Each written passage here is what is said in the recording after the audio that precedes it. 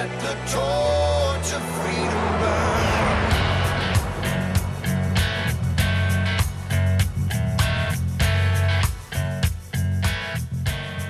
Welcome to the intersection of faith and the culture. This is Wallbuilders Live, where we're talking about today's hottest topics on policy and faith in the culture, always from a biblical, historical, and constitutional perspective, especially on the constitutional side today, Foundations of Freedom Thursday.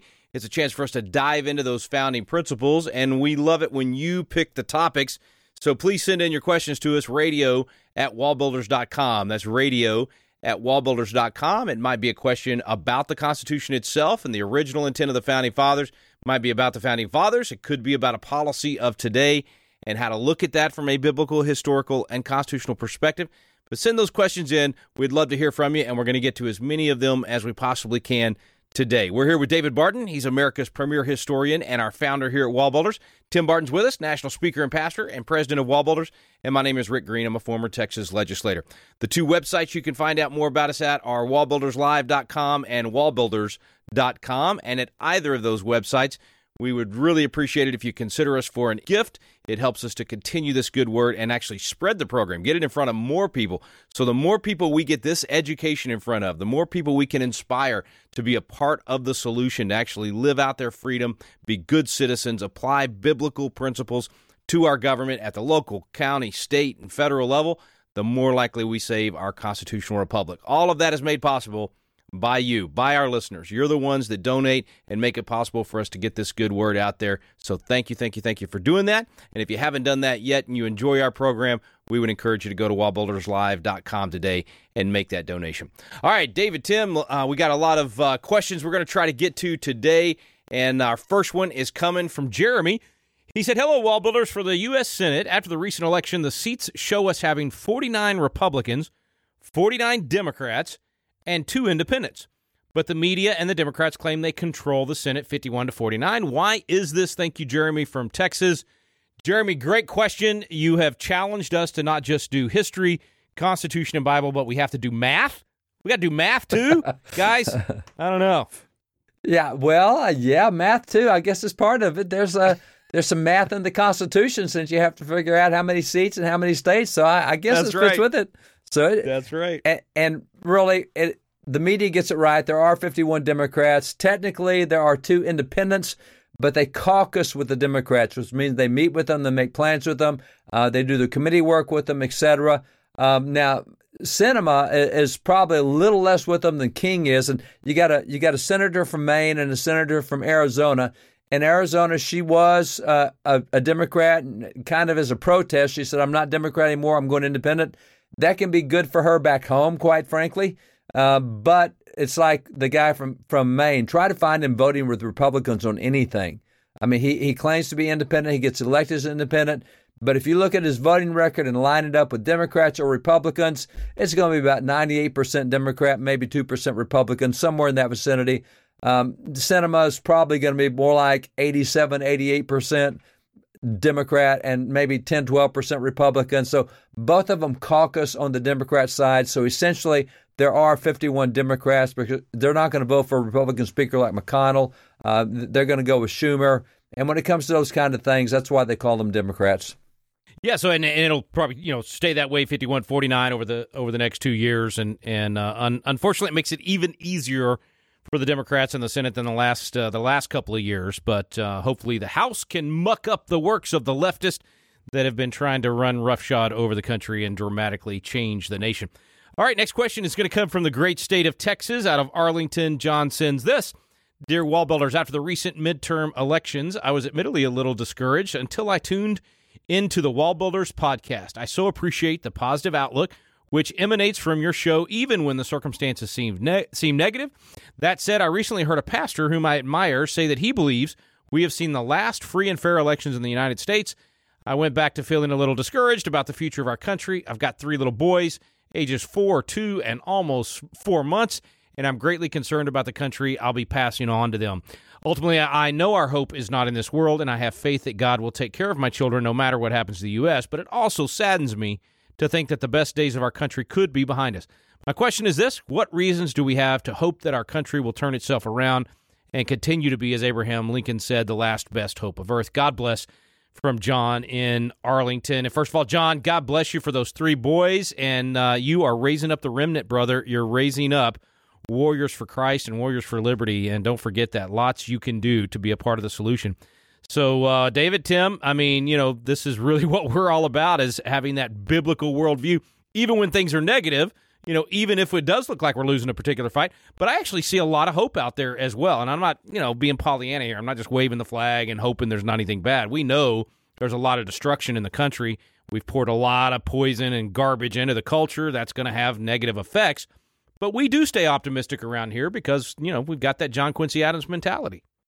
Yeah, and Rick, first of all, let me point out, I'm not sure how long you'll be able to use the Pollyanna expression, that you're not just Pollyanna, because I already think there's probably a lot of listeners who are not sure who Pollyanna is. Polly who?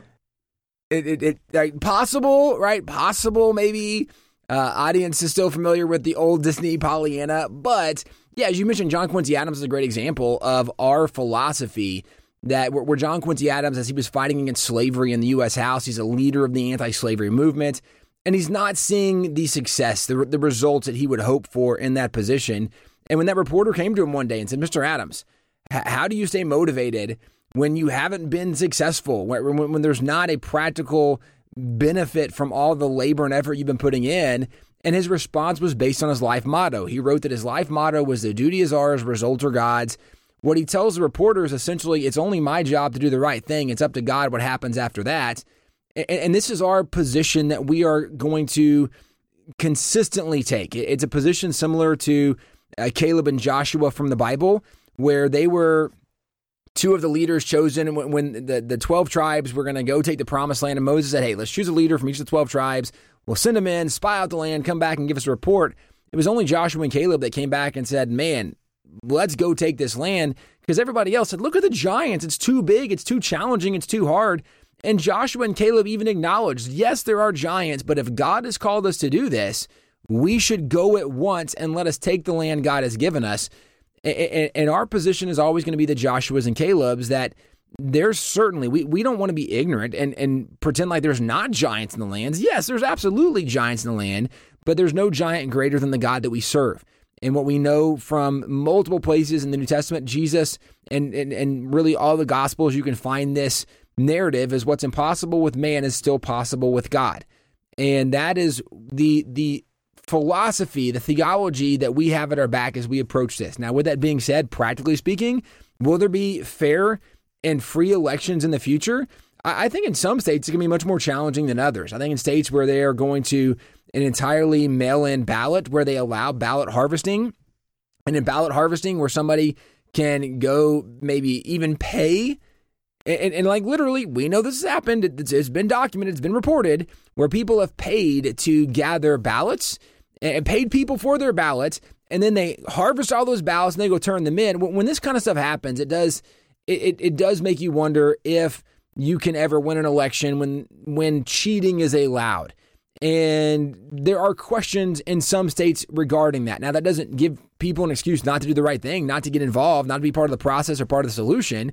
And I think the majority of people in those states, even the people who their side might be winning, they would still look at that, because I think there's still enough underlying character and integrity in most people to recognize that's not the way we want the system to go. That's not the way it should go. And maybe for some people, you need to start an education campaign to help educate people with truth and morality so that we can have a sense of what is right and wrong and restore some of those things. But for the majority of states, there is still reason to believe that there is fair and honest elections.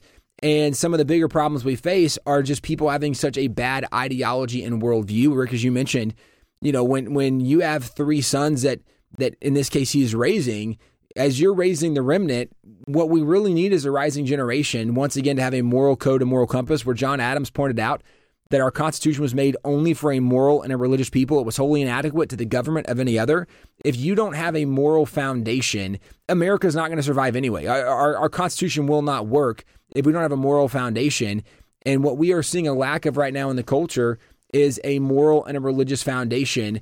And so if we try to get elections back to where they're free and fair, which I would argue in many states, they do have free and fair elections. And in some of these states, it didn't turn out the way we would have wanted it. Why? Because we didn't have the underlying values in people who were voting. And until you can restore those underlying values, you won't see the outcome, even if you have free and fair elections. So our bigger uphill battle, the giants that we need to fight and deal with, first of all, we need to disciple our own families. We need to invest in our own families, raising up a generation of people that do know truth exists, that do have a idea of what right and wrong is as defined in the Bible, that have that moral value based on the Christian religion.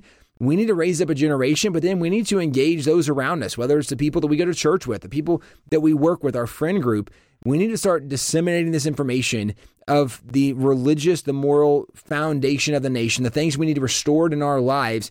Because once we again restore religion and morality in the people, we've set up a foundation upon which the Constitution can once again work and thrive.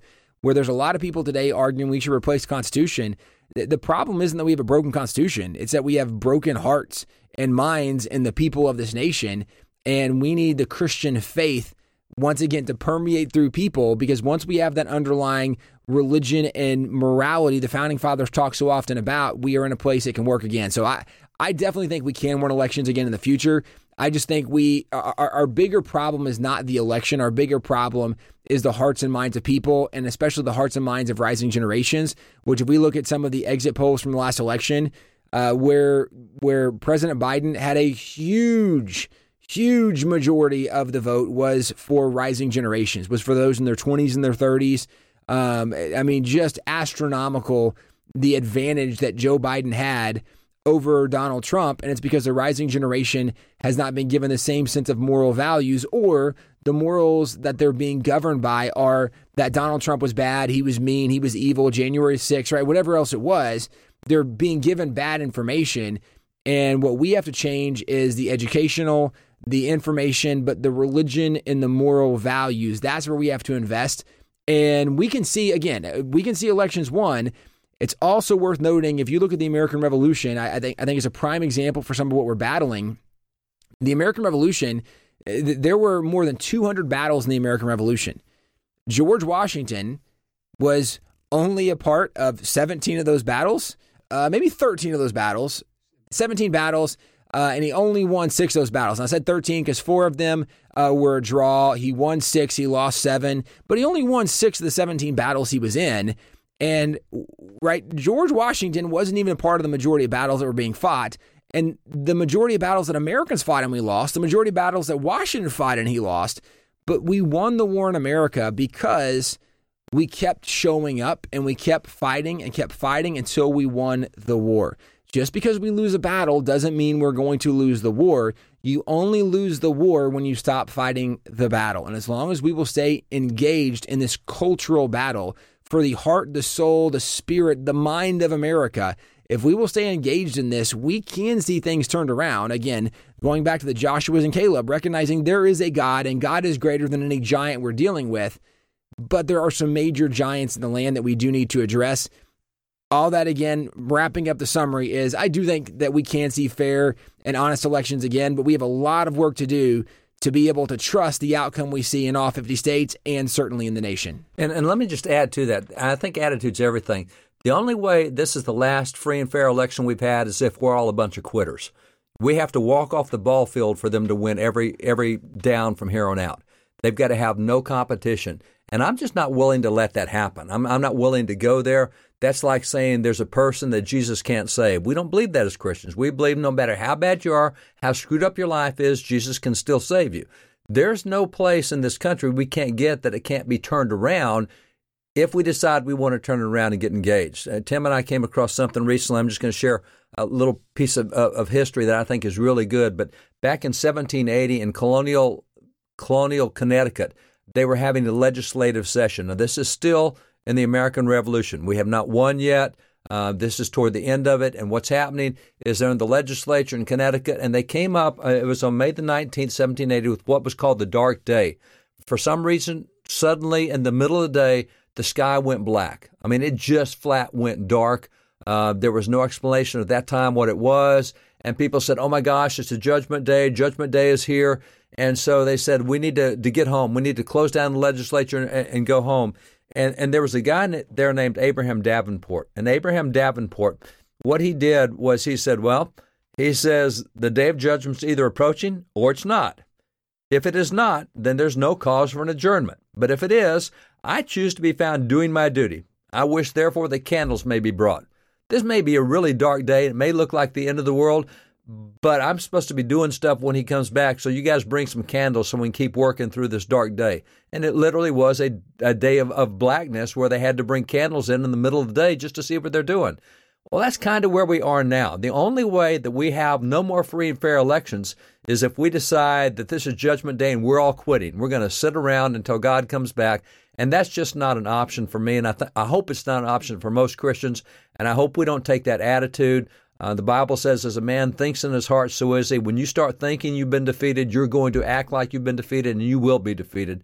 You just can't get to that point. And going back to Pollyanna, if anybody knows who Pollyanna is, that's not a Pollyanna attitude. That's a biblical attitude. It's Joshua and Caleb saying, hey, we don't care how big the giants are. We love smacking giants. This is going to be a lot of fun.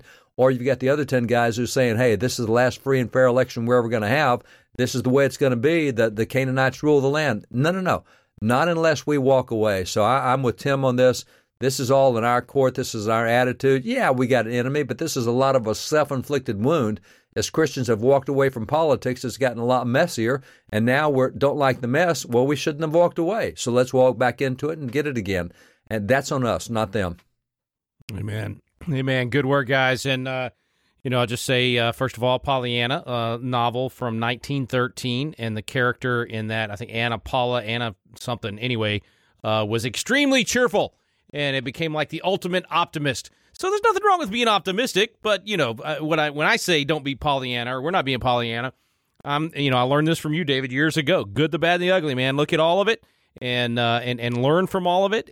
But I also learned, listen, if you're optimistic and you have that, duty is ours, results are God's, and you get in the fight every day, you're going to enjoy life a lot more. And Ronald Reagan, of course, taught us to be happy warriors.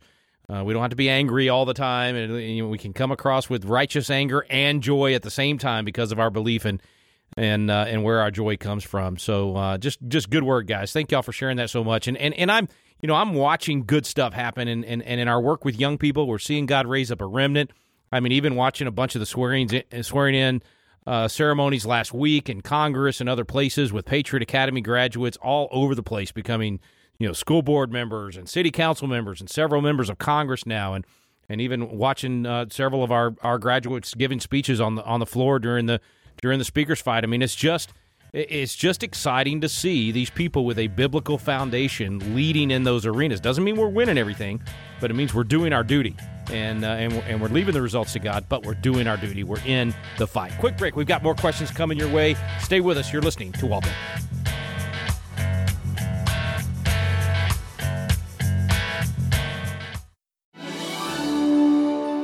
Hey, this is Tim Barton with Wall Builders. And as you've had the opportunity to listen to Wall Builders Live, you've probably heard the wealth of information about our nation, about our spiritual heritage, about the religious liberties, about all the things that makes America exceptional. And you might be thinking, as incredible as this information is, I wish there was a way that I could get one of the Wall Builders guys to come to my area and share with my group, whether it be a church, whether it be a Christian school or public school or some political event or activity.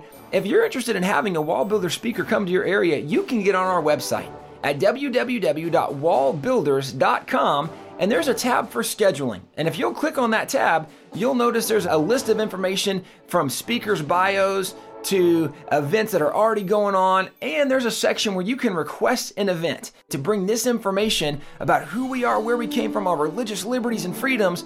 Go to the Wall Builders website and bring a speaker to your area.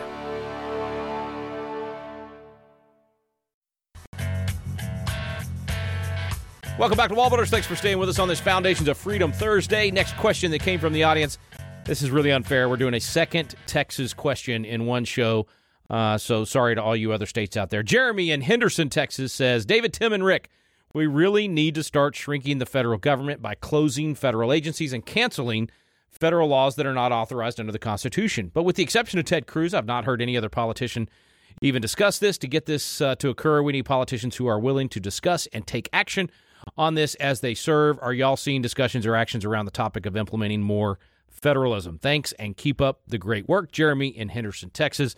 All right, guys, so we get to talk to a lot of these members of Congress behind the scenes, and we know there's a lot of them that are talking about this and fighting for this, just not enough in the majority yet. So I think Jeremy's right about what he would love to see happen, and I would want to encourage him to know that it's not just Ted, who's been great on a lot of these issues, but lots of other ones as well, and they're gaining. I think we're getting more and more like that. They're gaining, and there's a lot of state legislators as well. At the last two conferences we've had, we spent a lot of time on the 10th Amendment and enumerated powers. The federal government is allowed by the Constitution only to do 17 things, but you know what? You can't hold them in those 17 things if you can't list what those 17 things are. And most citizens don't have a clue what the limits are. And I think part of the problem, too, that we have right now is actually part of the question Jeremy asked, and it's, look, how do we get more on implementing federalism? Well, right now, 70% of Americans consider federalism to be a negative term because they think that means more federal government. Federalism means less federal government. So we're fighting a fight right now that we're behind on education.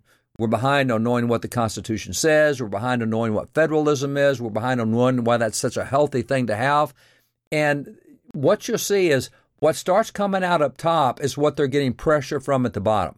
So when we start talking about federalism at the school boards and saying, you know what, the federal government doesn't have any say over the schools in our state because education belongs to the states, and therefore at the school board, we're just going to ignore a lot of these crazy mandates that come from the feds. Well, once you start getting school boards and city councils and state legislators talking about federalism, some of those guys get elected, and even when they don't, they talk to the guys that are there. And I'm going to say that probably the overwhelming majority of congressmen, I'm counting Democrats as well as Republicans, so I'd say probably 60 to 65% of the members of Congress cannot name half the enumerated powers that the federal government's limited to. And so if you don't know what you're limited to, you're going to get into everything, and that's just where they are. So I think the answer to the problem we got is it's an education problem, which means it will not happen quickly. We need to start, as we're looking at school boards now and city councils and junior college races and whatever else is on the local ballot, we need to start training people on, hey, here's what federalism is. And by the way, while we're at this, let me just point out that Wall Builders, we have recently reprinted a book from 1828. That book is called Stansbury's Elementary Catechism on the Constitution. This was a book that was used in schools in 1828 to teach the Constitution. It's a question and answer book. It's a really good book. And I think that probably a lot of those maybe third, fourth graders, whatever they were back then, probably no more than a lot of our federal judges today because we went through this kind of knowledge of the book. And so for people who really want to learn what federalism is and what the federal government can do and can't do and where the limitations are and why federalism is a good thing, not a bad thing, I urge you to go to wallbuilders.com, go to the store there, and look for Stansbury's Catechism on the Constitution. 1828 reprint. It is a great way to learn this, but that's what it's going to have to get back to is we've got to learn where the lines are before we can start asking our congressmen to stay in the lines. Right now, there's no lines in the coloring book, and they're coloring anywhere they want to. We got to show them where the lines are, and that's us, not them. I think it's appropriate that you point out this is a coloring book, because I feel like that's the educational level of some of the people we deal with that don't understand some of these basic thoughts. Yeah. And I mean, so often when we look at where the nation is, politics, government, Constitution today, we have an expectation that things should go a certain way. And the problem is we live in a world where reality is now defined based on our thoughts, our feelings, our wants, and our desires, because we've lost the foundation of truth and reality. We don't, generally speaking, we don't even always have pastors to say, let's go back and see what the Bible says. We literally, I've seen over the last week or two, social media memes where there are churches, and I'm saying memes are actually videos, but where churches have created new worship songs that are specifically changing theology and doctrine, embracing all kinds of sexual immorality, what the Bible clearly defines sexual morality, and they're saying, no, we accept, right, the homosexual and transgender and the gay and the lesbian. Like, this is in worship songs. At some of these churches, we are in a place where people are, instead of going back and saying, what is truth? What does the Bible say? What's actually in the Constitution? We are changing the definition to be what we want, think, or feel. And we have to get back to the foundation of what does the Constitution actually say? What are those actual enumerated powers? What can they actually do? And then what belongs to the people? What belongs to the states? Because, guys, I've heard a move, and we actually are part of promoting the move of saying we need to restore states' rights, which is federalism.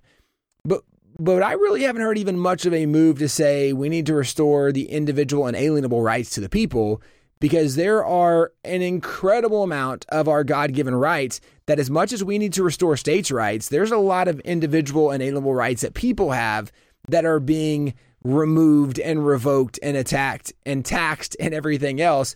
And there should be a move to preserve those as well. But this, again, goes back to even recognizing what is in the Constitution. What's the foundation of this? What's in the Bill of Rights? The 9th and 10th Amendment? Why was this part of the original Bill of Rights of the Constitution? Because the Founding Fathers recognized, and the states that ratified this at that time recognized, there needs to be greater constraints put on the federal government, because the federal government, left unchecked and unbalanced, is going to go the wrong way and make the wrong decisions. And that's a lot of what we're seeing today, which is, again, the reason we have to get back to knowing the truth of the Bible, of the Constitution, the Bill of Rights, etc.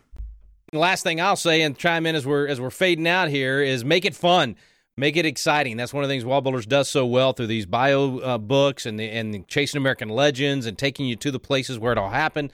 I mean, use those fun stories so the young people don't get bored with history or founding fathers or that sort of thing, but they actually get excited about reliving those things, because it can be very fun and entertaining if you do it in the right way. Thanks so much for listening today. Thanks for being part of Foundations of Freedom Thursday. Thanks for sending in all your questions. We will get to as many of them as possible next Thursday, but we're out of time for today.